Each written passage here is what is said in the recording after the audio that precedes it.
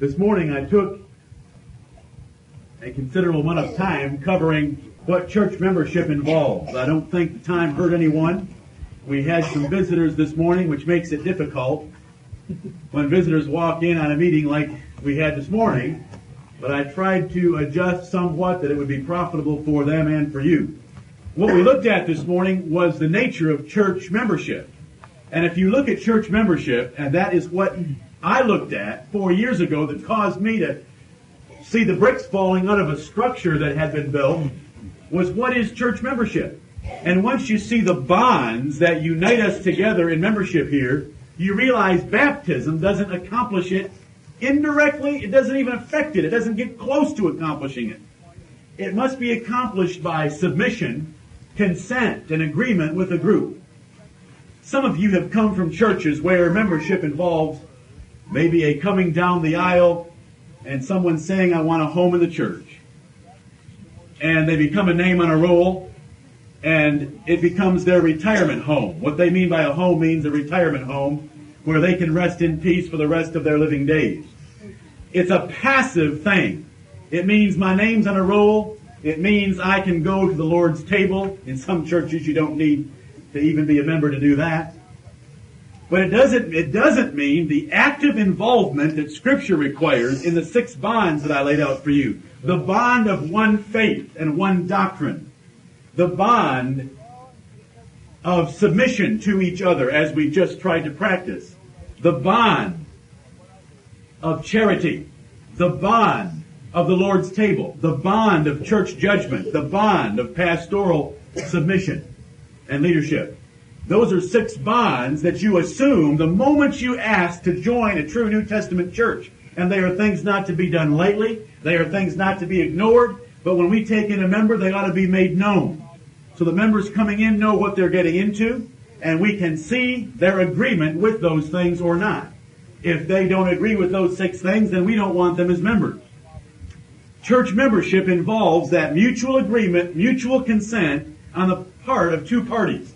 The person applying for membership, like Paul did, he tried to join the disciples at Jerusalem, and the consent of the group. The church at Jerusalem wouldn't let him join. It requires those 2 things. And if you will look at the references that will be in your outline, and if you'll think about what we covered this morning, the issue of whether baptism causes or results in church membership becomes very simple. It takes a whole lot more to make a church member than H2O. Baptism does accomplish something. It's the answer of a good conscience, but it is not the means by which we join ourselves one to another. That is what Paul did in Acts 9 and what the church didn't do in Acts 9. And that's the mutual submission and agreement between 2 parties that make a church member. Let's look at it more specifically this evening. Joining and separating from a local church requires the individual's voluntary action. Let's look at the individual that might come before you, and the Lord willing, in an hour from now, you're going to have an individual before you asking for membership here, essaying to join the disciples in Greenville. Now, what will we do? But first of all, and the parties ought not to worry, but first of all, let's look at the individual making application. It says that Paul essayed to join the disciples in Jerusalem. Addition to a church requires the voluntary desire and seeking of membership by the party. No one's forced into a church. No one becomes a church member against his will. No one becomes a church member without the strong desire to be one. No one becomes a member without knowing about it and agreeing on what makes a church member. And believe me, no one wakes up the morning after baptism to find out he's a church member. It doesn't work that way. It is a specific initiative on your part or the part of others to become a member with us. We read that when Paul tried to join at Jerusalem.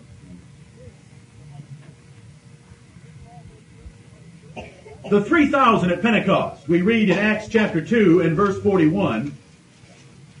We read in this text that we'll refer to a number of times before we finish this study.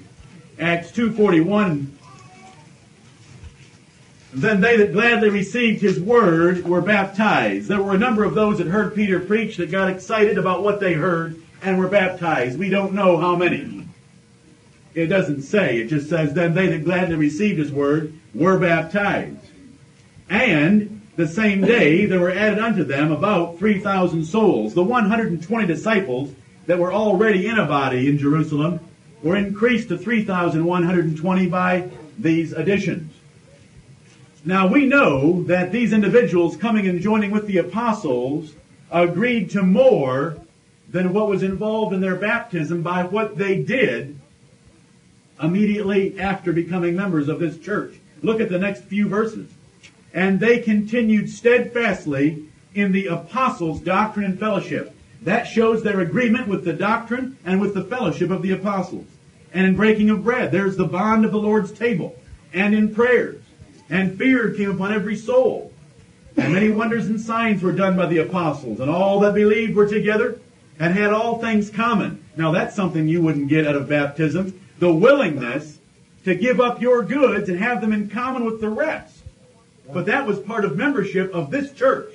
At the very beginning, under the influence of the Holy Ghost, they all had all things common. That was something they agreed to when they voluntarily joined the congregation in Jerusalem. They sold their possessions and goods and parted them to all men, as every man had need, and they continuing daily with one accord in the temple. There's the body, the one mind, and breaking bread from house to house, did eat their meat with gladness and singleness of heart. They were glad. They had a single mind about everything that we read right there. Their goods in common, the Lord's table, the apostles' doctrine and fellowship. That is obvious that they agreed and submitted themselves in those things, or they wouldn't have been members of that church. Let's look at 1 Corinthians chapter 14. 1 Corinthians chapter 14.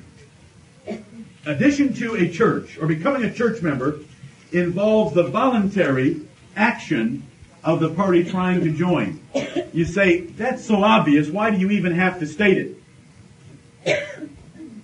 Because this church was taught, and I repeat it, a doctrine that says the church doesn't need to do anything, but a person can be baptized, and the result of baptism is membership in a church. Or, a church approves a baptism, and then once a person's baptized, he becomes a church member. If a church did approve a baptism, it certainly doesn't approve a member, because there is so much more involved in membership than there is involved in becoming or being baptized. To be baptized, all you need to believe is that Jesus is the Son of God. To be a church member, there's a whole lot more, and I hope that's already been established. In 1 Corinthians 14:25, we're looking at all the Bible references of how a person might join a church. We're looking at the action of the party seeking to join a group of disciples. In this text we read in verse 24, but if all prophesy, that is, preach to the understanding, and there come in one that believeth not, or one unlearned, he is convinced of all, he is judged of all, and thus are the secrets of his heart made manifest. And so falling down on his face, he will worship God and report that God is in you of a truth. 1 Corinthians 14:24 and 25. An unbeliever comes into the assembly. If we are prophesying, that is, preaching to the understanding and not babbling in tongues, such a person will be instructed in the way of the Lord as to what he ought to do, and he'll be instructed in things about God, and he will fall down on his face, according to this text, and acknowledge that God is in you of a truth. He will say in his heart, according to this text, he'll worship God and report that God is in you of a truth. That is what ought to occur when unbelievers come in among us. That is looking at the congregation and professing God is in you people, you as a congregation, you disciples of Christ, God is among you. And professing that and wanting to worship God, he wants to be part of that group like Paul did at Jerusalem. Remember, the text we looked at this morning in Hebrews chapter 10 said, let us hold fast our profession. We make a profession when we join the church. The Apostle Paul made a profession of his conversion, but what does it tell us? It says the disciples at Jerusalem just couldn't believe it. They could not believe that he was a disciple until Barnabas came and confirmed his profession. Then they believed it. But the Apostle Paul made a profession because it says he is saved to join the disciples. And it says they did not believe that he was a disciple. So obviously he tried to convince them that he was. And they didn't believe it. Amos 3:3, how can two walk together except they be agreed? The person coming says, God is in you of a truth.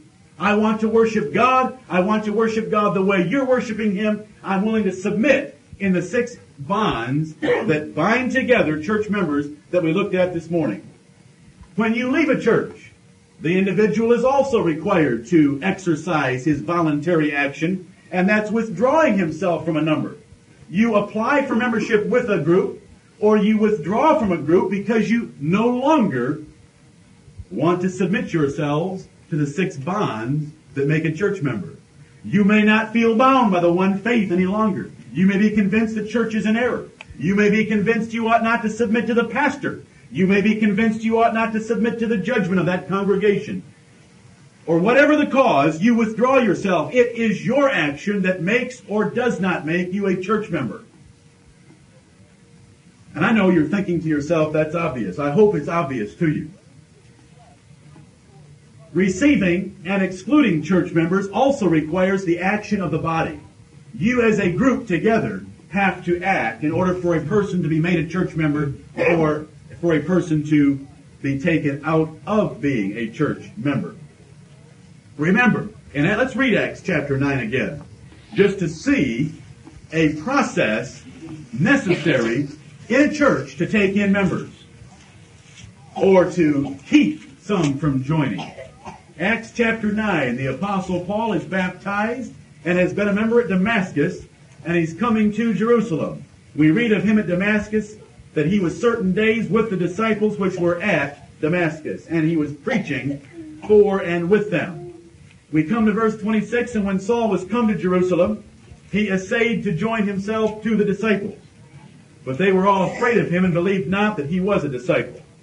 But Barnabas took him and brought him to the apostles and declared unto them how he had seen the Lord in the way, and that he had spoken to him, and how he had preached boldly at Damascus in the name of Jesus. And he was with them coming in and going out at Jerusalem. The testimony of Barnabas was sufficient for them. But notice, the Jerusalem church had some sort of means to say, whoa, we are not ready for Saul of Tarsus yet as a member. What was that process? It is when you are asked to agree or disagree with the person applying for membership. You either consent and say, we believe his testimony, we believe everything that he's agreed to so far, we believe him, we're convinced he's a converted disciple of Jesus Christ, and we want him at our table. We want him in our number. We want him in our one body. We're willing to submit to him, and we believe he'll submit to us. It requires that.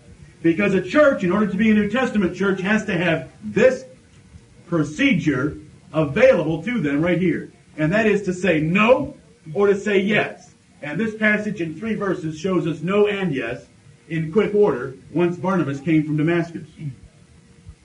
The church is responsible for members being taken into it. A church is not required to receive anyone when they are not convinced he is converted. This is our case. And if we have a group of members in a church, even if it's a small number, that disagree with someone applying for membership in this church, we will abide by their consciences. We will abide by their consciences. If they do not have anything specific but a general distrust, then they had better get over that in a hurry by means available to them. But we will be of one mind in taking in members.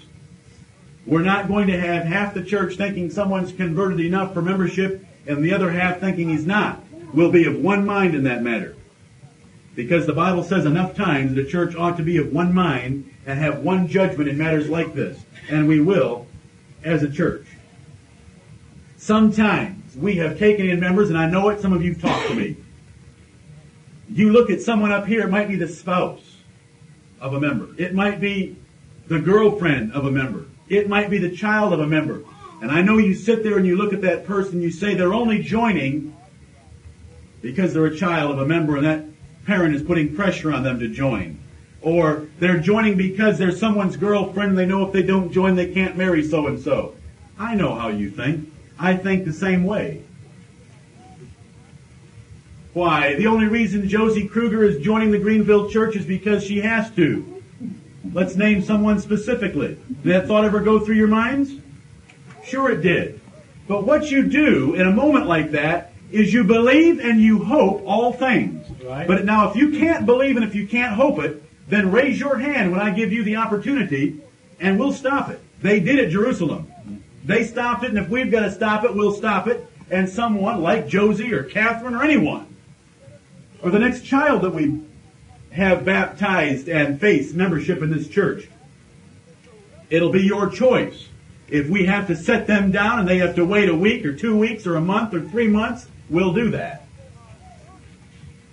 But the church has to agree in taking in members.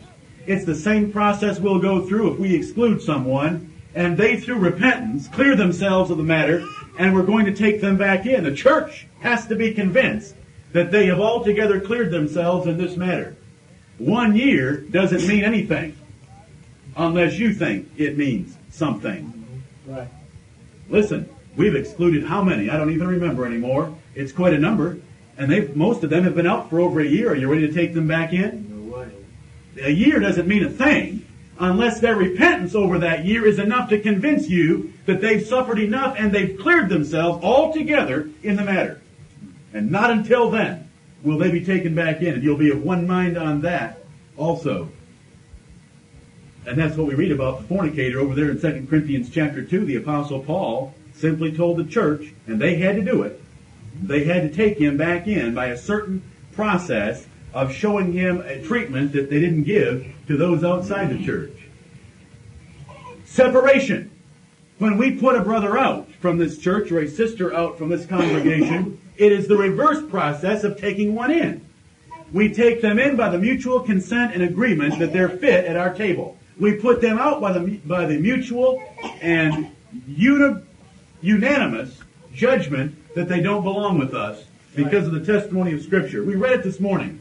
I don't want to turn you to passages we already know. 1 Corinthians 5, verses 12 and 13 tell us where Paul said, put them outside the church. You're responsible to judge those within. God judges those without. Therefore, put them out. It's a church action. What I'm laboring to accomplish, which I know you're thinking doesn't need to be accomplished because we already believe it, but believe me, it needs to be done, is that it requires your action as a church to make a member, and it requires the action of the person applying to make a member. And it is their mutual agreement together about the things that I covered this morning that makes a church member.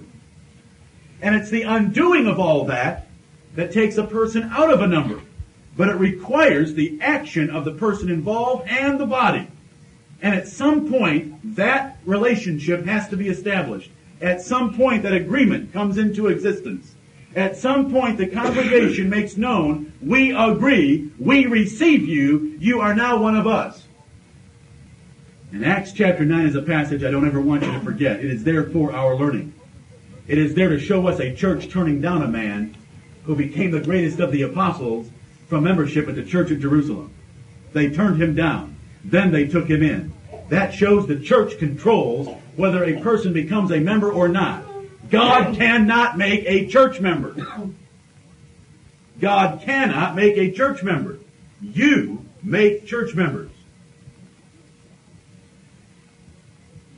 You can make a church member of an unregenerate man.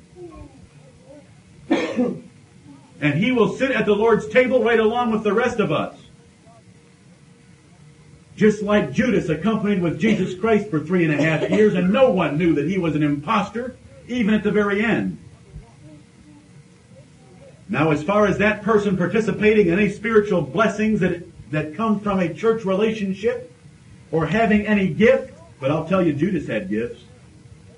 Judas is a case you ought never to forget. He had gifts. Amen. Right. They could not figure out who Jesus was speaking of, even at the very end when Jesus said, one of you shall betray me. And even when Jesus said, he who dips his sop with me is the one that will betray me, they still couldn't figure that out while Judas dipped.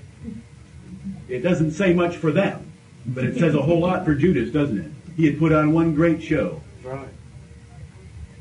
You can make a church member of an unregenerate man. I hope we'll never do it. And that's why we measure things outwardly that God's given us to measure. Every organization or relationship in society exists the same way.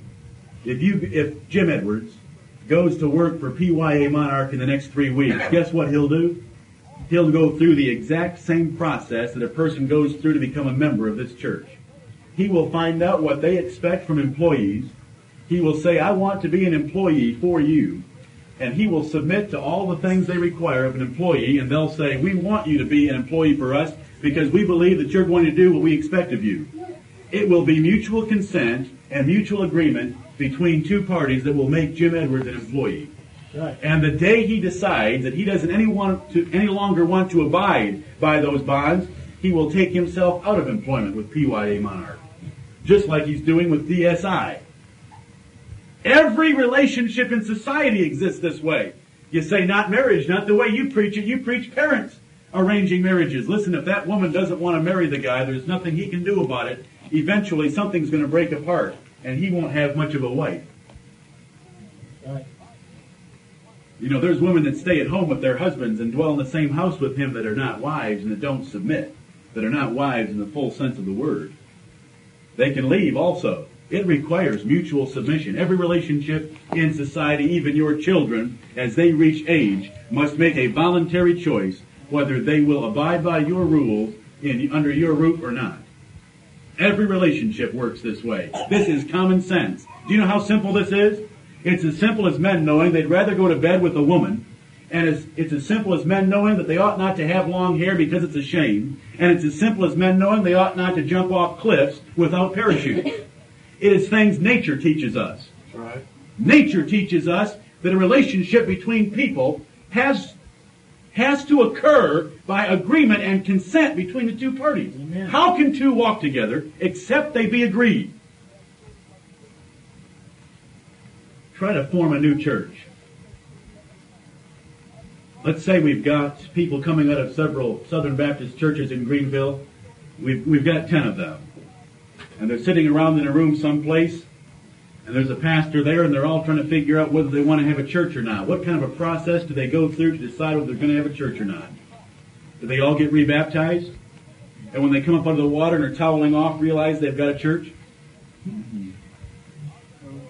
Or do they sit there and they go through the 6 bonds that I taught you this morning? They are willing to submit to what faith? What doctrine? They settle on that. They're willing to submit to each other. They all look at each other and say, I'm willing to submit to the group. I'm willing to crush my own desires for the benefit of the group. They submit to love toward each other. They submit to the Lord's Supper and the qualifications for it. They submit to judgment over each other. They submit to any pastor they might or might not have. But just think about those 10, how they would become a church. It is by that mutual agreement and consent together. Let's form a church together whereby we become one body. And how do 10 individuals become one body? But by agreeing together, these are the rules that will govern our one body. These are the bonds that pull us in to one unified organization. One unified body. One family. One fellowship. That's the process you go through. And they better all be baptized when they're sitting there, because baptism is a prerequisite to doing anything like that. But baptism doesn't get that accomplished. Nice. You could dip 10 people in water and they could come up with 10 different faiths and 10 different ideas for a pastor. And what kind of a church do you have then? It requires that mutual agreement.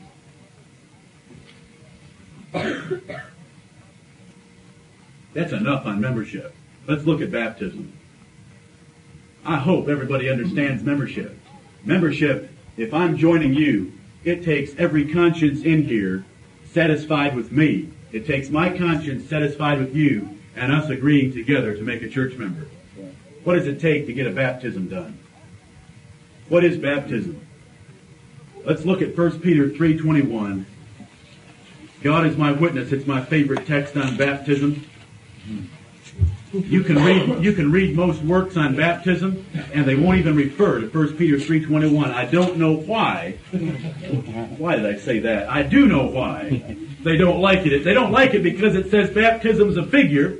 They don't like it because it says baptism doesn't put away the filth of the flesh. And they don't like it because it says baptism had better be a figure of a resurrection. And there's 3 good reasons why they don't like it. Try to read this verse in an NIV.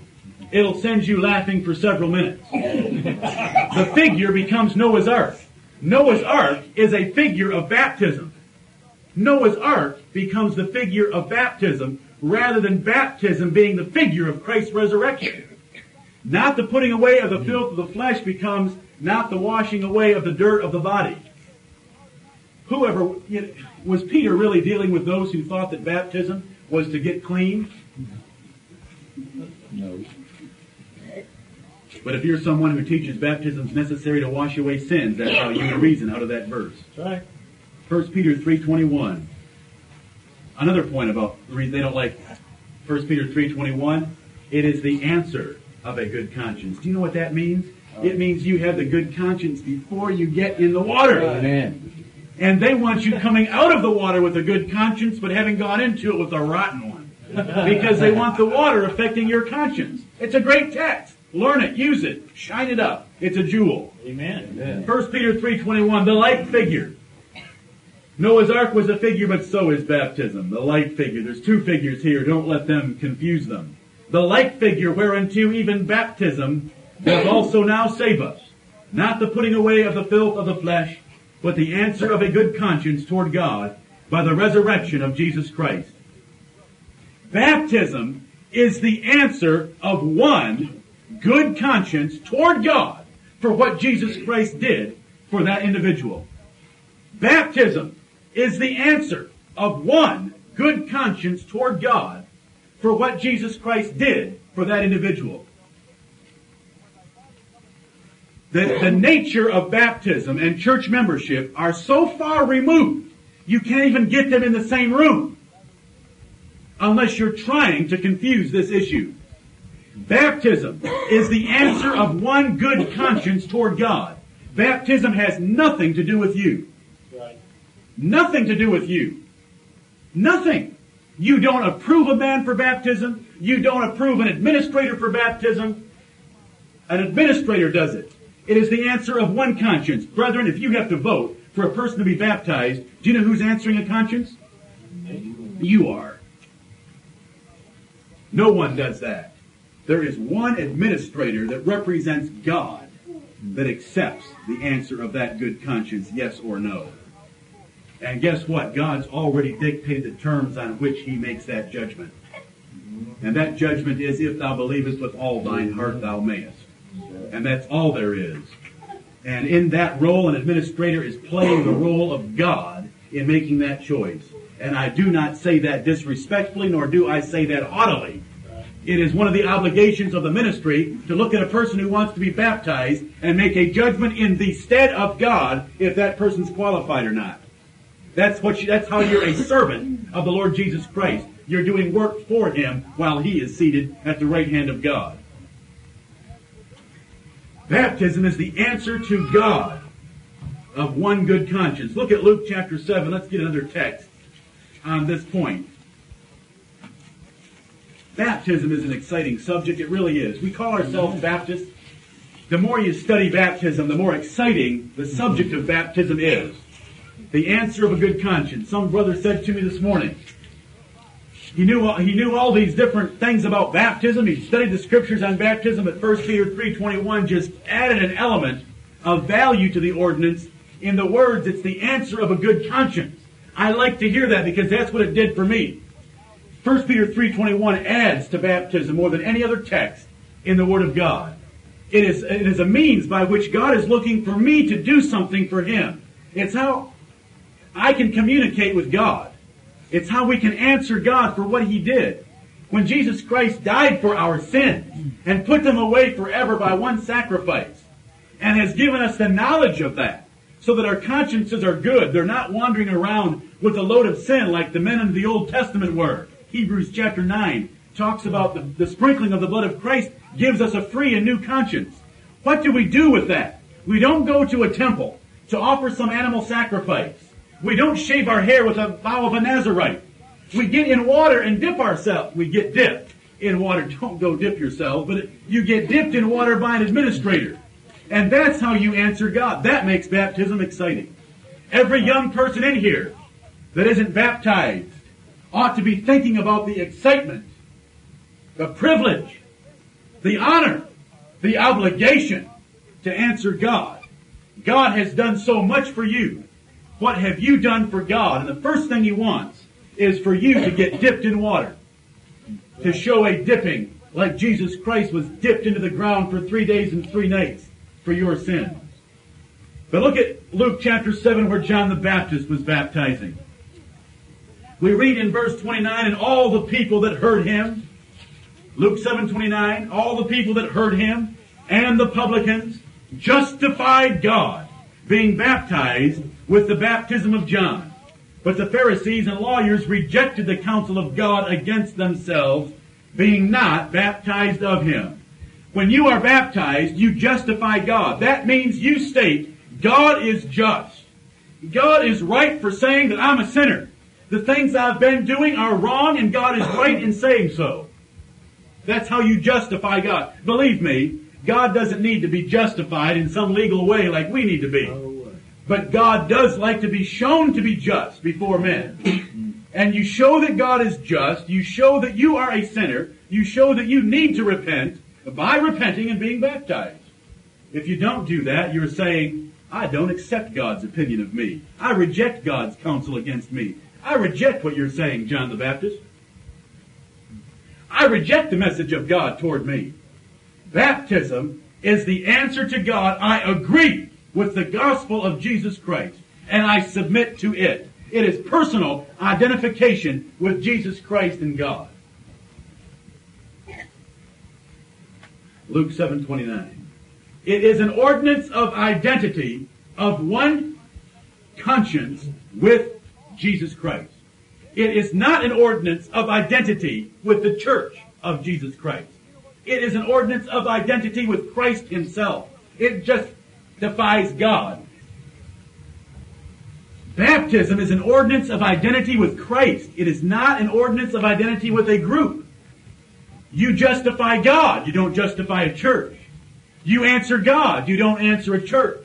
It is between one person and Almighty God. Baptism is of repentance. They preach the baptism of repentance and they perform the baptism of repentance. Nowhere in the Word of God will you find them preaching or performing the baptism of church membership.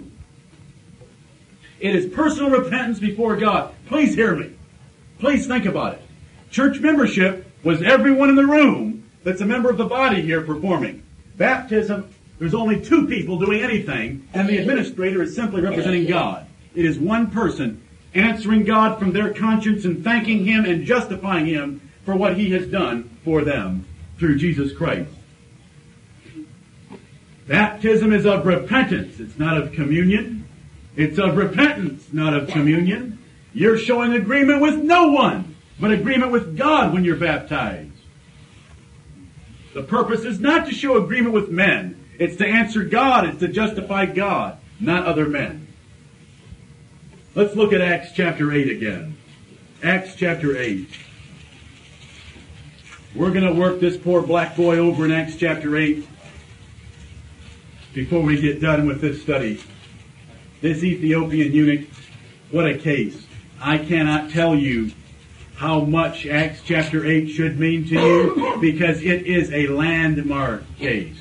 A landmark case is a case that is so unusual and sets a precedent of shattering effects if you don't accept it.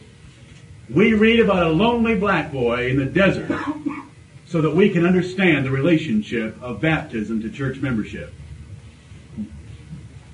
That's why it's there. Acts chapter 8, verse 35, Philip opened his mouth and began at the same scripture and preached unto him Jesus. Thank you. And as they went on their way, they came into a certain water, and the eunuch said, See, here is water. What doth hinder me to be baptized? And Philip said, If thou believest with all thine heart, thou mayest. And he answered and said, I believe that Jesus Christ is the Son of God. Who answered a good conscience on that day? The Ethiopian eunuch did. What did he answer? He answered that this Jesus of Nazareth, that he had read about in Isaiah 53, that had died on a cross, and had died for the sins of others, and was spoken of in Isaiah 53 was the Son of God. And he wanted to answer God for that being. He wanted to show his allegiance. And he wanted to identify with Jesus of Nazareth. If thou believest, thou mayest. And what had he heard preaching about? Not election, not church doctrine, not prophecy, not any position of a church. He had heard about Jesus, and he wanted to identify with Jesus Christ.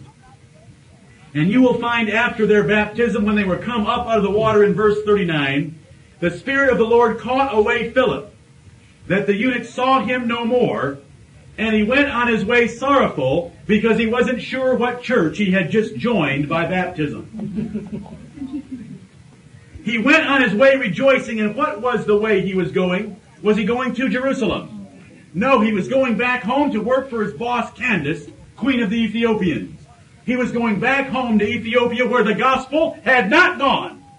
There were no churches in Ethiopia. You can be sure of that, because the gospel had not yet gone to the Gentiles. But Philip was found at Samaria, where he informed them of their new member. Philip was found at Azotus, and passing through, he preached in all the cities till he came to Caesarea. He didn't even go back to Jerusalem and Philippi. And when you read about Philip again in Acts chapter 21, he is still at Caesarea. The Ethiopian eunuch in the middle of a desert with one administrator provided by God. God Almighty looked down and saw that man who had been in the temple at Jerusalem, standing in the court of the Gentiles, excluded from the court of the Jews, because he couldn't have got into the temple being a black Gentile, but standing in the court of the Gentiles, he had come to Jerusalem to worship. The Bible tells us that. All he knew is that the God of heaven and earth was worshipped in Jerusalem. He was a proselyte of the Jewish faith.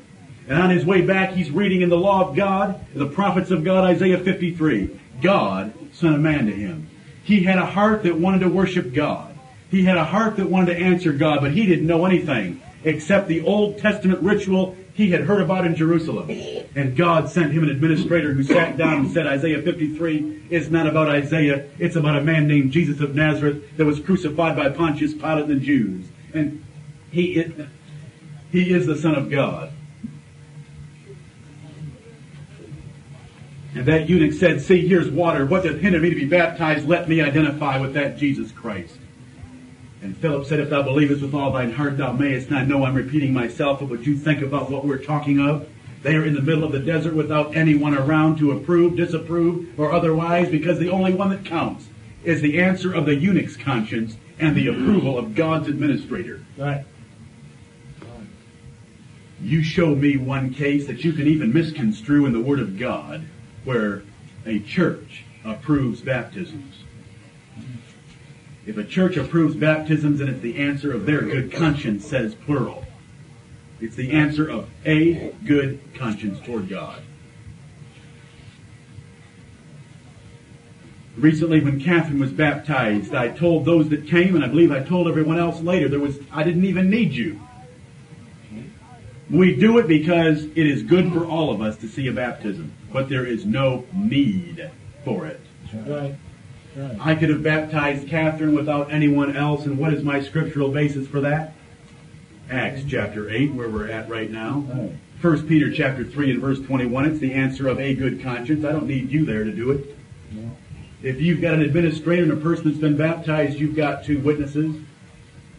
And when you've got a person applying for membership, you don't need two witnesses of their baptism, because if you can't believe them, they've been baptized, how can you believe anything else they say? Now, if you don't believe anything they say, then we've got a different case. You know what case we have? Saul of Tarsus. You don't believe anything they say. You didn't believe he was baptized. You didn't believe he was a disciple. You didn't believe he had preached at Damascus. That's a different case. It's an administrator and a subject. And that's all you need, and that is what the Bible teaches. Baptism is an individual ordinance. Do you catch that? Baptism is an individual ordinance. An ordinance is something God has ordained or commanded that we ought to do. But it's something that God commands or has ordained for individuals to do toward Him. Baptism is an individual ordinance. The Lord's Supper, or communion, is a congregational ordinance. It is not an individual ordinance. Right. When we come together, and this is why we practice closed communion, this is another one of the reasons. Communion is not simply providing wine and bread for individuals to remember the death of Jesus Christ. It's more than that. Communion is not simply a public provision of wine and bread for everyone to sit there in their own little world and remember the death of Jesus Christ. It's more than that. Communion is a statement among all of us as we commune together. When you come together, you're to do this. We don't take it around and have communion one at a time like the Catholics do. We do it together because it shows our common union around the death of Jesus Christ. It shows our unity in Christ's death. It shows that in that blood of Christ, in that bread of Christ, we are united in what we believe. We are communing together. That's why we are obligated to put out from that number any that would cause that communion to be taken with the leaven of malice and wickedness. It is a corporate ordinance. It's a collective ordinance. The group keeps that ordinance. But that ordinance is the ordinance of church membership. Church membership is communion. Communion is church membership to a great degree. Now look at these two ordinances. One is a collective ordinance that we all do together with one another, communing around the Lord's table. Baptism is an individual ordinance by which you answer God. Right. You don't do the same thing at the same time like that. When they're two different things. Baptism doesn't cause a corporate relationship to result. Baptism, what is the result of baptism? God gets an answer of a good conscience. What's the result of communion? Or what's the purpose or design of communion? The unity and the statement of unity around the person of Jesus Christ at His table and His death. Two very different things. Look at Matthew chapter 28. Baptism is an individual ordinance. The Lord's Supper and membership is a corporate ordinance. One can occur with two men in the middle of a desert. Isn't it neat? Acts chapter 8, the way it's set up. You've got an individual going back to Ethiopia. He's all alone in the middle of a desert. And Philip's taken out there by the agency of the Spirit of God and removed by the agency of the Spirit of God. There, all by themselves, baptism can occur. Could the Lord's Supper have occurred? No. That would require a church. That would require the bonds being established between a group of people as they would come together and commune. You will never find communion taking place between two people in the middle of the desert, but baptism certainly can. Let's look at the commission given to the apostles of Christ as they went out in evangelism. Matthew 28 verse 19, Go ye therefore and teach all nations, baptizing them in the name of the Father and of the Son and of the Holy Ghost, teaching them to observe all things whatsoever I have commanded you. And lo, I am with you always, even unto the end of the world. 3 steps in evangelism: teaching, baptizing, and teaching. What teaching comes before baptism? What teaching comes after baptism? How do we know? You can look at Acts chapter 2 and the sermon of Peter on the day of Pentecost. What did he preach? That same Jesus that ye have crucified, God hath made both Lord and Christ. Jesus is the Son of God. What did Philip preach to the eunuch? He preached unto him Jesus. That is all that needs to be taught before baptism. Because it's an individual ordinance of identification with Christ. A person doesn't need to know a thing about a church. A person doesn't need to know any of the obligations of a church. He might not know a thing about the Lord's Supper. In true evangelism, he wouldn't. Because you'd preach about Jesus and God's demand of the answer of a good conscience, and you'd baptize them, and all they'd know is that Jesus is the Son of God. But by submitting to the ordinance of baptism, you've got the character of a man who's going to listen to everything else too. And that comes later. Teaching them to observe all things whatsoever I've commanded you. Everything else. Communion, church membership, loving one another, submitting to a pastor, and so forth. Raising your children right, loving your wives, and all the things that God commands us in the New Testament are taught after baptism. You read in Acts chapter 2 in the day of Pentecost, those people didn't have any idea what the Church of Jesus Christ was. But they ended up in it later after their baptism. All they were taught is that Jesus was the Son of God. They came together not knowing what was going on. Peter preached a very simple message about Jesus. That's what they heard. That's what takes place before baptism. Now, if that's what takes place before baptism, how in the world do you baptize a person and call them a church member when they come up out of the water when they don't even know what a church is in many cases? If you'll pay attention, you're just going to hear reason after reason after reason as to why baptism doesn't result in church membership. This is just one more reason. What Peter preached in the day of Pentecost wouldn't have got people to give up everything they owned and had all things in common. That type of preaching comes after baptism. Since baptism is an individual ordinance between a repenting sinner and God, then it cannot result in church membership, which requires congregational action. Hopefully you can see that very simple point. Look at Mark chapter 1 and verse 4. You should be there. Mark 1 and verse 4. John did baptize in the wilderness and preach the baptism of church membership. Doesn't read that way. John did baptize in the wilderness and preach the baptism of repentance for the remission of sins. One person at a time. One person at a time who was truly repenting of his sins showed that to God by answering God and justifying God in repentance, which is shown in baptism. Baptism is the witness and sign of repentance. That's what John preached. Water baptism is the evidence and sign of repentance and the remission of sins. It is not the instrumental cause of church membership. These texts never even talk about church membership. You can't find them stuck together. They are so far removed. The one text that has baptism in addition to a church, Acts 2:41, we'll take care of when we get to it. It is simply describing two different events that took place on that great day of Pentecost, and that is the only reason the words "and the same day" are even in that verse. Because that chapter starts out with, "And when the day of Pentecost was fully come."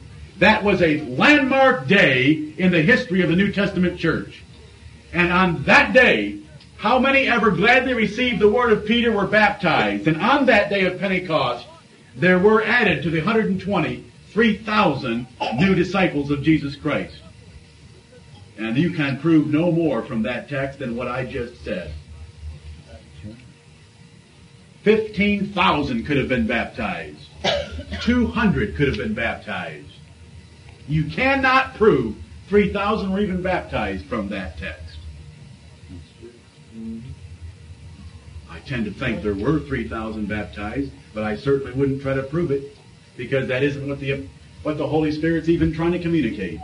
The Holy Spirit's just trying to communicate 3.5 years of work by Jesus Christ left 120. And on the great day of Pentecost, when God gave His Spirit, 3,000 were added to those disciples. They could have been baptized by John the Baptist 3 years earlier. Some of them. Peter could have baptized 5,000 that day, with 2,000 joining and another 1,000 that John the Baptist had baptized joining, making up the 3,000.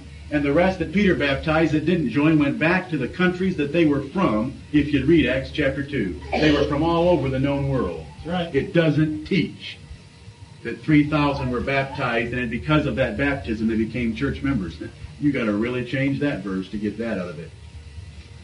You don't just have to really change that verse, you really have to change the whole Bible. Because the Bible describes baptism as an individual ordinance between a person and God, and church membership is a whole different thing. Let me move to another point. Baptism is a ministerial ordinance. Church membership is a congregational ordinance. Whether a person becomes a member of this church or not is something you are responsible for, not me. Whether a person gets baptized or not is something I'm responsible for and not you. Right. There is a differentiation in the Word of God of those duties. A gospel minister approves candidates for baptism. The eunuch said, "See, here is water. What doth hinder me to be baptized?" And Philip said, We need to find a church that will vote and give me approval to do it. No. If thou believest, thou mayest. Do you know what it requires? A believer and an administrator that believes the believer in the place of God. It does not take a church. God never gave churches the responsibility to baptize. God gave His servants the responsibility to baptize. John the Baptist didn't go find a church, join himself to it, and hope they'd call him to the full gospel ministry so that he could go baptize. God called John the Baptist to be a baptizer. Right. God's called all of His ministers to be baptizers. Right. They are to go and teach Jesus, baptize in the name of Jesus, and teach all things whatsoever Christ has commanded we ought to do. Ministers do that. It is a ministerial ordinance, but the Lord's Supper, brethren, is something you control. It is a church ordinance. You sit at it as a church, and you determine by the Word of God who should be there with you and who should not. And they are two separate things. Let's look at just a few references on the fact that baptism is a ministerial ordinance. Matthew chapter 3. Matthew chapter 3. Verse 7, this is John the Baptist. But when he saw many of the Pharisees and Sadducees come to his baptism, he said unto them, verse 7 of Matthew 3, O generation of vipers, who hath warned you to flee from the wrath to come? And he goes on and preaches down through verse 12 as to why they were going to receive the judgment of God. Notice, John the Baptist could accept to baptism. John the Baptist could reject from baptism. John the Baptist made the decision. He didn't baptize 20, tell them to stand in the bank, and when the 21st person came, said, now you 20, would you please vote, and if I've got 11, I'll baptize this next candidate. He took them one by one because he was an ambassador of Jesus Christ, preaching the message of Christ. I no more ask you for permission to preach about Jesus Christ than I will ask you for permission to baptize. Right. It is almost beyond your imagination, because we've been sitting here independent and free for all these years to think of a ministry being hobbled and handcuffed by a church. So that if you people wanted to start practicing baptism for the dead in agreement with the Mormons and wouldn't give me permission to baptize, as a servant of Jesus Christ, I am neutered. I am neutered.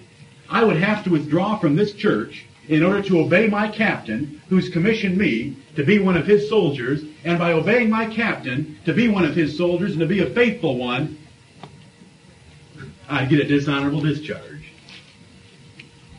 from my captain's army, so that I'd be hanging out there with no authority as a minister of Jesus Christ. Find that in the Word of God. Jesus Christ gave authority to His servants. He didn't give authority to His churches. There's one group of Baptists that have spawned another group of Baptists that teach this. They are the landmark Baptists who have spawned the primitive Baptists who teach from Matthew 28 verses 19 and 20 that ordinances are all in the church. That's because they hold to a lineage of churches, they claim, that go back to the apostles. God never promised a lineage of churches. There is no chain link connection of churches, because churches don't start churches. Right. Ministers start churches by evangelism. Would you find a church that's called an evangelist in the Bible? Ministers are called evangelists. But the landmark Baptists were a group of Southern Baptists who got this idea from a few main teachers they had about 100 years ago, that there is an automatic succession of churches back to the church at Jerusalem. Now, they can't show it. They can't even show 1/100th of the chain. But they try to believe it. And they put all the ordinances in the church. And the church controls preaching, baptizing, and everything else. Where is that in Scripture? Look at Mark 13. Mark 13. I am a servant of this church. I am a member of this church. But the authority by which I serve this church does not come from the church, it comes from Jesus Christ. Amen. The authority by which David served Israel came from God. God made David king. But Israel also submitted to David's oversight. God made me an elder. God made me a bishop. But you submit to me as your pastor. It's just God made a husband. God made a husband with authority over a wife. and the wife submits to that authority. But the authority does not come from the wife. The authority comes from God. Amen. Mark 13, verse 34, for the Son of Man, this is Jesus Christ, is as a man taking a far journey, who left his house and gave authority to his servants and to every man his work, and commanded the porter to watch. Jesus Christ left authority in his house, in his kingdom, to ministers, to his servants. Look at Ephesians chapter 4. Ephesians chapter 4. Ephesians 4:11, when Jesus Christ ascended up on high, he led captivity captive and gave gifts unto men. And where were these gifts given? These gifts are then listed in verse 11. He gave some apostles, some prophets, some evangelists, and some pastors and teachers. Those are the gifts that Jesus Christ gave. And those gifts were given for the perfecting of the saints, for the work of the ministry, for the edifying of the body of Christ. But the gifts themselves are given to individual men who are the servants of Christ. They are Christ's ambassadors. They are Christ's soldiers. Baptism is a ministerial ordinance. Philip can be taken with the Spirit of God. Let's go back to him. I said we'd rub him. Philip can be taken with the Spirit of God into the midst of the desert. You find a man there and he needs no church authority to take care of the eunuch's problem. He baptizes him in the name of Jesus because he's a servant of Jesus Christ. And that's all that is necessary. Someone to dip the poor man in water as an ambassador of Jesus Christ. And that man goes on his way, and I'll tell you, he went on his way rejoicing, which will play an important role in a little while. Probably not this evening. He went on his way rejoicing because God was with such a baptism. But the authority that Philip had to baptize him came from God himself. Ananias baptized Saul of Tarsus by what authority? I'm sure he had letters there from the church at Damascus telling him, when you meet Saul, baptize him. He had a message from God Almighty. There's a man coming to your house who's going to be blind, or you're going to go to his house. He's going to be blind. I want you to give him his sight, the Holy Ghost, and make sure he gets baptized. It is authority given from God. It only takes an administrator and a subject anywhere on this planet, in any water anywhere, deep enough to get a body under it. Churches do not approve baptisms. Another ordinance, just to give you another one to think about in looking at ordinances, whether they're congregational or whether they're ministerial. Ordination. The granting by the laying on of hands of the authority to perform the ordinances of Jesus Christ. Does that come from a church or does it come from a minister? What do we read in the Word of God? Elders can form a presbytery and lay hands on. An elder can lay hands on and give the gift of the ministry, the authority to execute the office of an elder for Jesus Christ. Ministers do that. Churches don't do that. Churches don't have the ability to qualify a man for the ministry. Churches don't have the authority to do that. Nowhere are they ever instructed to it. Nowhere are they ever given the credentials for a minister. Ministers qualify ministers. And some of you have come from church groups where churches have approved ministers, and you know the excesses that it brings. Somebody in the church who brings their Bible to church every Sunday is thought to be some spiritual giant by the little old ladies in the congregation, and they call for an ordination. Or the deacons get moved by some friend of theirs when some poor minister is shaking in his boots, realizing if that guy gets out there on his own, it's going to be hell for some church. How many times have you seen it? I'm not trying to put ideas into your mind, but you've told me about some of those things you've seen. Men ordained because a church likes them. A church thinks they're qualified. Where in the Bible is that? The qualifications for the ministry are given to other ministers who are able to judge whether a man is qualified or not. Did your children choose you? Or did God choose you for your children? You say, what does that have to do with the ministry? It's the same relationship. When was the last time sheep chose their own shepherd? How many here have ever heard the arm of a church? Do you know what happens? Those that require baptism to be a church ordinance make New Testament evangelism impossible. Right. Without a minister going out and creating an arm of a church. Now, would you show me in the Bible an arm of a church?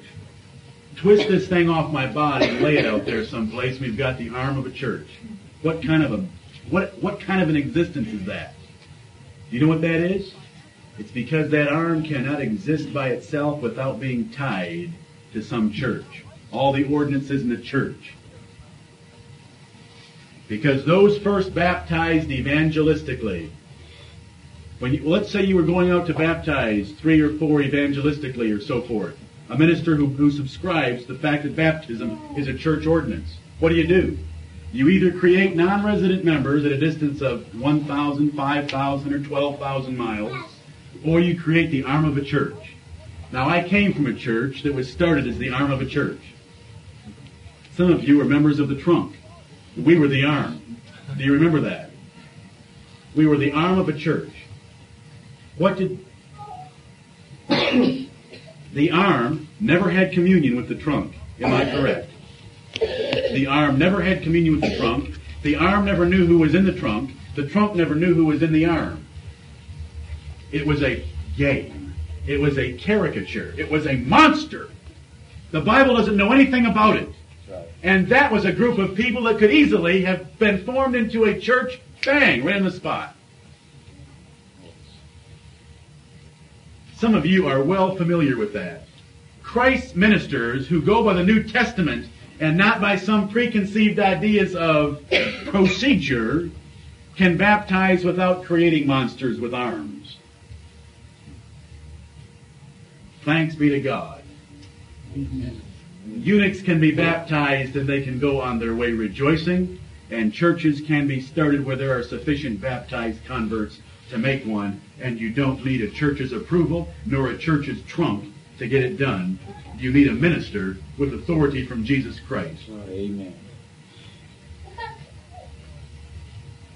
If churches control the gospel authority of a minister, then he is a neutered puppet with the delegated authority of a Prince Charles. Prince Charles is a glorious title, isn't it? Prince of England. What can he do? Except use a lot of taxpayers' money. That is to say, he has no authority. A minister that is subject to a church in those areas for which he is responsible has no authority if he's subject to the church. The church goes into error. What does the minister do? A minister in that system, would you put yourself in his shoes for a second? You are in the shoes of a minister who believes his authority comes from the church. He is preaching a subject that he knows is not going to go over well with the church. He has 2 choices. He knows he's been called of God and he wants to fulfill that call as a soldier of Jesus Christ. He wants to be a soldier of Christ. He can compromise his message to maintain his relationship with the church so that he can continue to function as a soldier of Christ. He's forced to compromise. Or he can leave that church and lose his office and lose his work because he can't function without that church. Why, a minister without a church could put an advertisement in the newspaper, invite people to a Bible study, preach the gospel, baptize converts, and form a church and supersede any church that withdrew from him. Right. And that's what they ought to do. Amen. And if they had that freedom, they wouldn't sit there trembling in pulpits because of going against the majority of the congregation. You cannot fully appreciate what I'm saying until you are here thinking about it. I would like to stand some of you men up who are masters in your job place and ask you what you would think if you got your authority from your employees. And see if you like that idea. Some of you men have lots of people reporting to you. They had to approve you for what you did. Wouldn't that turn the apple cart upside down? The differences between congregational rule and ministerial rule come out on this point. A church no more governs itself than a flock of sheep govern itself. Flocks of sheep have shepherds. Churches have pastors. Families have fathers.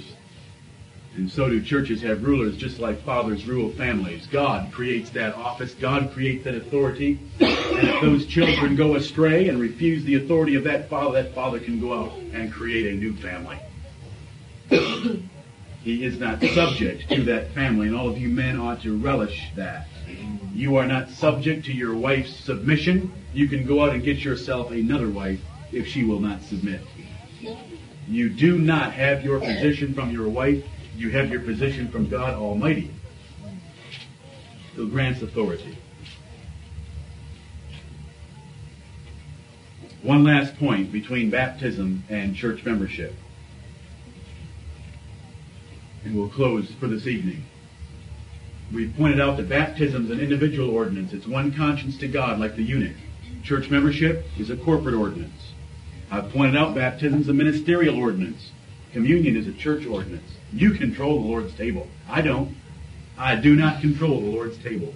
I am subject to every rule of that table just like you are, and you can exclude a pastor as fast as you can exclude any member. Because when it comes to that table, I am but a member, other than the administration of that ordinance. My partaking of it is at your pleasure, according to Scripture. But when it comes to baptism, it is not at your pleasure. It is at the pleasure of God's administrator to take a eunuch and to baptize him. I want to look at the fact that baptism is a figure of something. God tells us what baptism is for in the Bible, and He did not tell us it was for membership. Right. It doesn't even symbolize anything close to membership. No. But it does symbolize some things. It symbolizes three things. Look at Romans 6.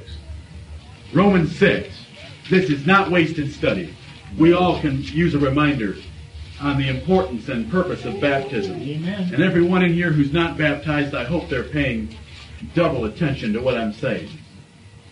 Romans chapter 6, verse 3, know ye not that so many of us as were baptized into Jesus Christ were baptized into His death. Therefore we are buried with Him by baptism into death, that like as Christ was raised up from the dead by the glory of the Father, even so we also should walk in newness of life. For if we have been planted together in the likeness of His death, we shall be also in the likeness of His resurrection. The first thing baptism symbolizes is the death, burial, and resurrection of Jesus Christ. Verse 3 tells us, know ye not that so many of us, as were baptized into Jesus Christ, were baptized into His death. Verse 5 tells us we were planted in baptism in the likeness of His death. Verse 4 tells us that like as Christ was raised up from the dead, so we're raised up. 1 Peter chapter 3 told us baptism was a figure of the resurrection of Christ. First of all, baptism symbolizes Christ's death, burial, and resurrection. I am going over this point because the Bible tells us why we have baptism. Right. We should find somewhere in these verses about baptism that it causes church membership, or that it results in church membership. What we find is that it gives a picture of what Jesus Christ did for us. His death, His burial, and His resurrection. That is the first symbol of baptism. But there is another symbol, and it's in verse 4. Therefore we are buried with Him by baptism into death, that like as Christ was raised up from the dead by the glory of the Father, even so we also should walk in newness of life. A resurrected life. Baptism is a symbolic picture of a resurrected life. This chapter starts out with Paul answering an objection that men would raise. What shall we say then? Shall we continue in sin that grace may abound? I mean, is it all right for us to go ahead and keep sinning because there's so much grace with God? No, God forbid, Paul says. You that have been baptized your old man. You buried your old man. You buried your former way of life. You buried your sins, Right. and you were raised out of that water to walk in a new life, in a resurrected life. It is a burial and a resurrection of the old man and the new man. Burial of the old man, resurrection of the new man. Burial of sins, resurrection to righteousness. Burial of an old dead way of living, resurrection to a new way of living. That is the second symbol of baptism. The third symbol is in verse 5. For if we have been planted together in the likeness of His death, we shall be also in the likeness of His resurrection. Baptism, and I could add 1 Corinthians 15:29, else what shall they do which are baptized for the dead? Having preached on that several weeks ago, the third symbol of baptism is that we have hope of a future physical resurrection of our bodies. Amen. Baptism is one terrific answer to That's God. right. It is a great ordinance. We show a picture that God's looking for of Christ's death, burial, and resurrection. We show a picture of our death to sins and our old way of living to walk in a new life.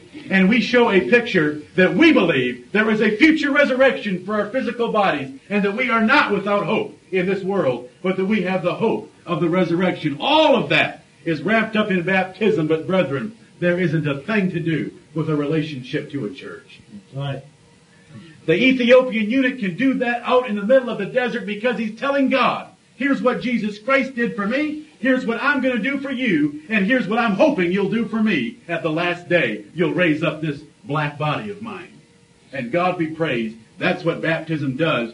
And that eunuch went on his way rejoicing because God was with him by his Holy Spirit. Right. May the Lord bless the preaching of His Word. Baptism is an individual ordinance. It's a ministerial ordinance. It is a symbolic ordinance. And when looking at all three of those points, it is unrelated to church membership. Right. May God bless us to see the difference. Amen. Christ wanted to measure men? You say, show this to me. I got to see this. Luke 16, verse 10. He that is faithful in that which is least is faithful also in much. And he that is unjust in the least is unjust also in much. If therefore ye have not been faithful in the unrighteous mammon, who will commit to your trust the true riches? And if ye have not been faithful in that which is another man's, who shall give you that which is your own? Those three verses contain so much wisdom. If you haven't been faithful in the little things of life, like earning money, you'll never be faithful in the big things, like loving my daughter for 50 years. If you haven't been faithful in the unrighteous mammon, which is a base thing, money, you'll never be faithful in the true riches of a God-given woman. If you haven't been faithful in the things that are another man's, your employer's things, if you don't want to get there early, and if you don't want to stay late, and if you don't want to work through your lunch break, and if you don't want to better yourself for that employer, and if you don't want to serve that master, you'll never take care of something that's your own. Is there wisdom in those three verses? Cash. Cash. Romans 12:11 tells us not to be slothful in business. It is an ordinance of the New Testament that men are to work hard in their professions. Do you know what a dowry proves? A dowry is cash. Do you know what cash proves? If a young man has cash, it proves four things quickly. The diligence to earn it. Ever heard this before, men? The diligence to earn it. The temperance or self-discipline to save it. The patience to accumulate it. And the wisdom to invest it. Do you mean to tell me that by seeing cash, you can make a judgment about a man that he's got diligence, temperance, patience, and wisdom? Yes, you can. Why is God so wise? It's the concept of a dowry that I'm teaching, not the actual dowry. How do you measure the young men that are going to come and ask or seek to marry your daughters? How much was a dowry in the Bible? The amount of a dowry depended on the bride's father. Listen, if he didn't want to lose his daughter, he could double the price, triple the price, he could ask whatever he wanted. But remember, if you raise it too high, you may have a 70-year-old daughter on your hands. The minimum for a virgin in Israel was 50 shekels of silver. Exodus 22 tells us that. A virgin got 50 shekels of silver. That was the floor. Now, if she was good looking, had a good personality, her father had taught her how to dress, and she knew etiquette, she probably got a whole lot more because there were 50 guys lined up at the picket fence out front in an auction. But the minimum was 50 shekels of silver. 50 shekels of silver. This doesn't work as fast. 50 shekels of silver in the Word of God were sufficient to buy a threshing floor, a field, and a yoke of oxen. Do you know the only other occurrence of 50 shekels of silver in the Bible is when David bought those things from a man where the Ark of the Covenant was resting. Do you know what those things are called? The means of production. What did Jacob agree to for a dowry? He didn't agree to it, he offered it. He said, I'll serve thee 7 years. What's the average earnings of a 20-year-old? 5,000, I hear one brother say. for Tommy at the pantry. Let's say 15,000 times 7 years. Do you know what that amount is? It's 105 grand. Jacob was willing to do that. You say, well, Jacob was a rich man. That's why he said that. Do you know how much Jacob had when he said that? He had a staff in his hand. He had a staff. But he agreed to work for 7 years to earn his bride, Rachel. And we don't have it as easy as King Saul around here. All you have to do is go out and circumcise 100 Philistines. Some of you cholerics would think that'd be a lot of fun. David did. That's why he brought back 200. There are complicating factors today that make an actual dowry difficult, and I'm going to be honest. It's 1989. We don't have a minimum in Scripture. If you don't have a minimum, you don't know where to start. Not only that, we don't have a going rate. The market has to determine the going rate, so what do you ask for a dowry? Well, I'm talking principle, not a specific dowry. Let me give you an idea of something just to think about. And here's the reason I give you this. The reason. The Bible says we ought to reason in the Scriptures and out of the Scriptures. The Bible teaches us that a dowry was the way God ordained for men, for fathers, to qualify the husbands for their daughters. We have seen in the Word of God, and you know I could show you many more passages I haven't shown you, that the best way to measure a man's character is to measure it financially. It's the simplest, most direct approach. We don't have dowries required in the New Testament. We don't have dowries in America, so what can a man do today? Well, first of all, you're going to have a daughter that's under demand, or guys are just going to laugh at your claim for a dowry. You're going to have to train a daughter that's worth something. Then when you say the word dowry, it doesn't matter. Do you remember what Shechem said to Jacob and the 12 brothers when he wanted Dinah? He said, ask whatever you will, I'll pay it. Why? Dinah must have been quite a catch and the poor sucker had fallen for. Whatever you ask, I'll pay.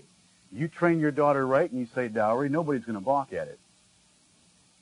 How about, this is just hypothetical, you have a 20-year-old guy wanting to marry your 18-year-old daughter. You tell the 20-year-old man that he needs $25,000 in cash to marry her. He wants your daughter. He has saved and worked hard all his teenage years. $25,000 isn't hard to have at the age of 20. Let me tell you something. Rachel Crosby right now is on a program without any investment return to have $45,000 when she's 20. It doesn't take much a year. She's starting at 12. That's 8 years. You know what it takes? It doesn't take that much a year to end up with $45,000. She and I know exactly what she needs to do between now and then to have $45,000. Some guy can pay a dowry for her and still be okay. I don't like that.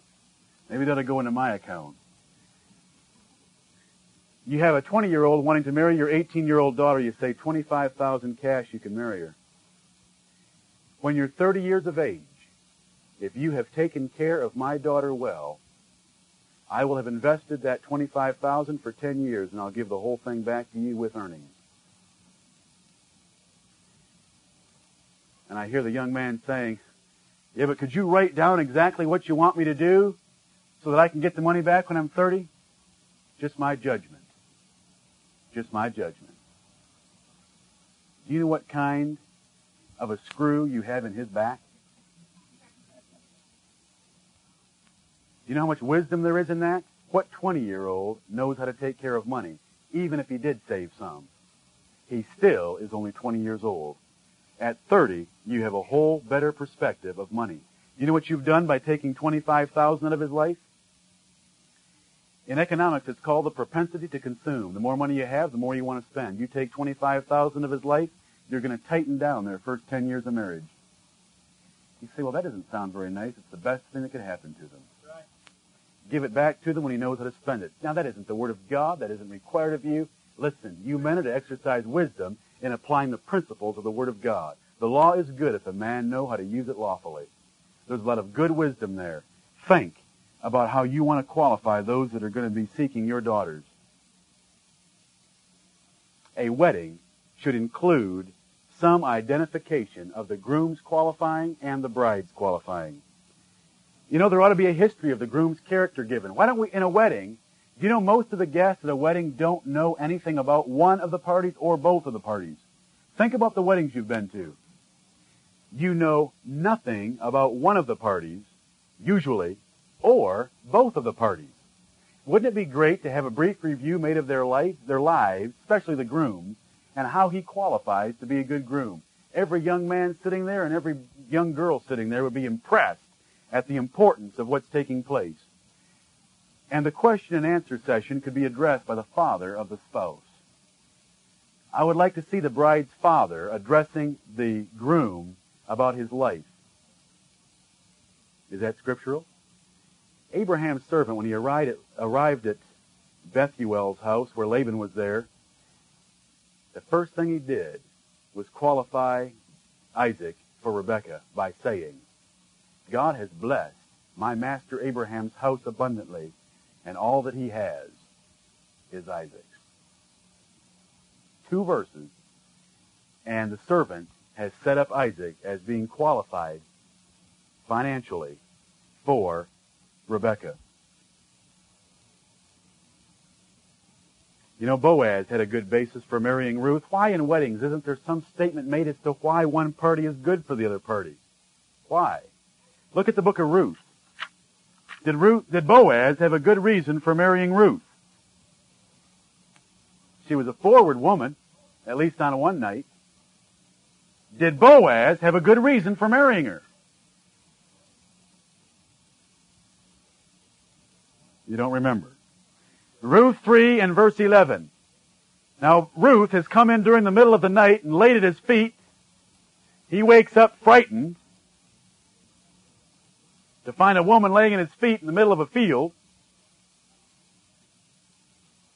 He knows what she wants. Rather obvious.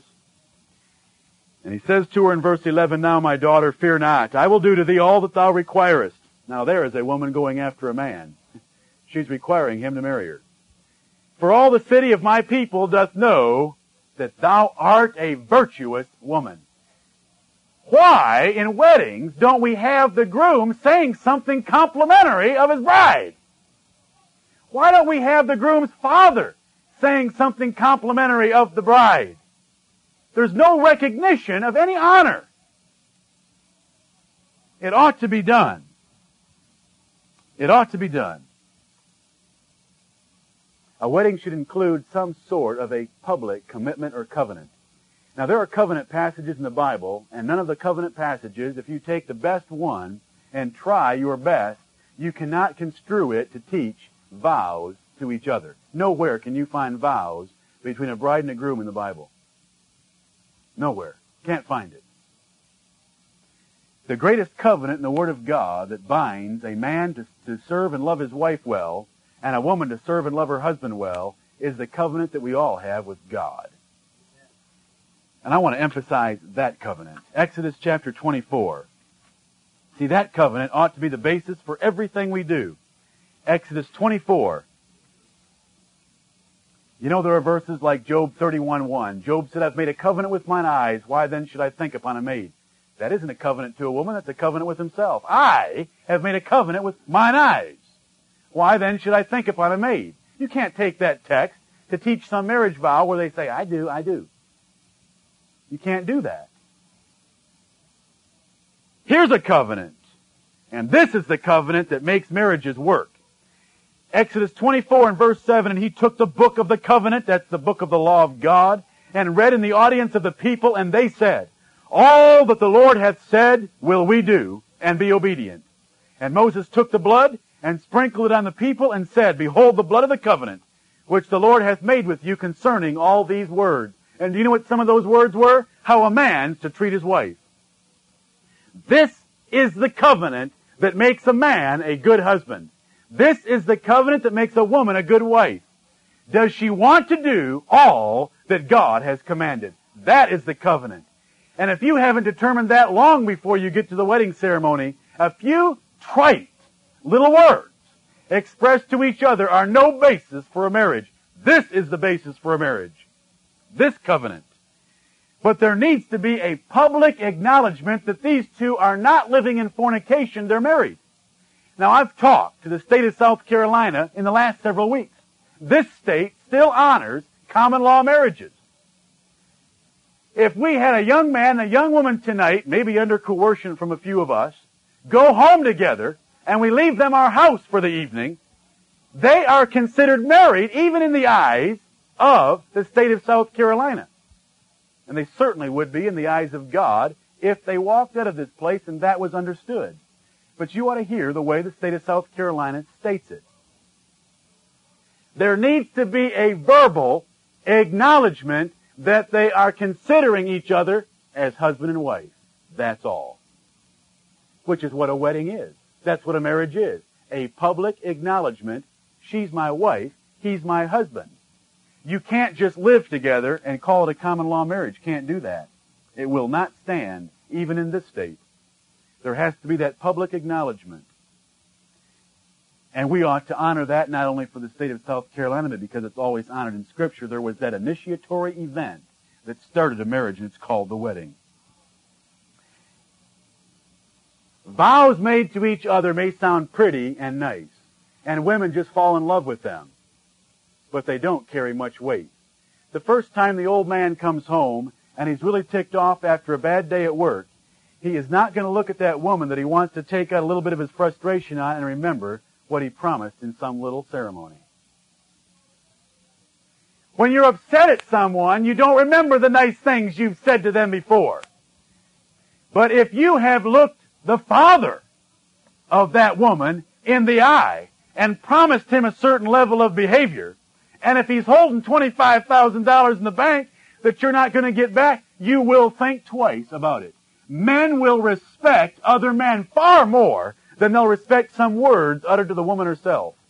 Men understand dealings with other men. And a father that has properly given away his daughter with all the solemnity that should be involved and all the qualifying that should be involved, and that father looking at that young husband in the eye, and that young husband trembling in his breeches and thinking about having his loins loosed, like Belshazzar, he will think about that man when he tries to slap his wife across the room.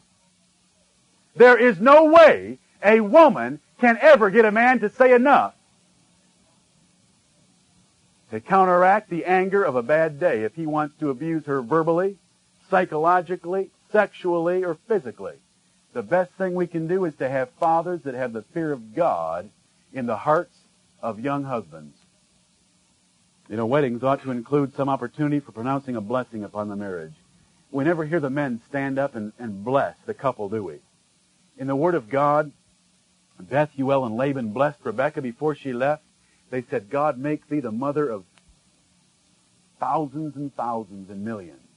God bless you with a big house, lots of children, as the sandwiches by the seashore. Isaac blessed Jacob with great blessings. When Isaac sent Jacob back to the same country to get his wife Rachel, he blessed him.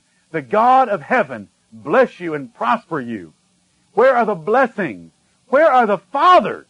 The fathers should stand and give a blessing at weddings upon the couple and call God's blessing down upon them. You don't need a minister to do that. Where are the fathers? Look at Ruth. No, you're not. Look at Ruth. Ruth 4. Look anyway. I thought you were there. Ruth chapter 4. A wedding ought to include a blessing. You say, well, we had a toast at our reception. You're close. That's good. That's good. There ought to be several toasts. You say, well, people could get happy that way. Well, then there ought to be several toasts. That's what a wedding is for. Ruth chapter 4 and verse 11. And all the people that were in the gate and the elders said, we are witnesses to this wedding. The Lord make the woman that is come into thine house like Rachel and like Leah. What does that mean? Fruitful. Which two did build the house of Israel. And do thou worthily in Ephratah, and be famous in Bethlehem. And let thy house be like the house of Pharez, whom Tamar bare unto Judah, of the seed which the Lord shall give thee of this young woman. What a blessing! Do valiantly, prosper, be a mighty man. Why isn't the groom sent into his life with a real charge like that? This is the Word of God. Wouldn't that be exciting to have a blessing like that pronounced upon you? May this woman be the mother of millions. I know the poor woman today would just turn white. But if she was a godly woman, she'd appreciate the blessing.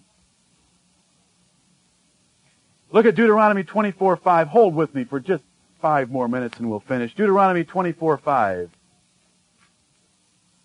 I'll have to cry extra in my sleep tonight if we don't finish this study of weddings. Deuteronomy 24 and verse 5. When a man hath taken a new wife, he shall not go out to war, neither shall he be charged with any business. But he shall be free at home 1 year, and shall cheer up his wife which he hath taken. The first year of marriage ought to be planned by the fathers to keep the son as free as possible from any care away from home. This text does not mean he's at home sipping mint juleps out on the porch every day for a year. It means he is not called away to war. It means he is not charged with business away from home. It means he is free from anything that would take him away from home. He's free at home to cheer up his wife. What young woman, especially in the way the Bible talks about marriage, would want to marry a man and then have him disappear? God made provision for that. The Word of God has so much wisdom in it. Deuteronomy 24:5 is not a 1-year honeymoon. It means that when you get married, you better take care not to be doing too much. You know, at the age of 20, you may be working a job, you may be working a part-time job, and you may be going to school. Do you know what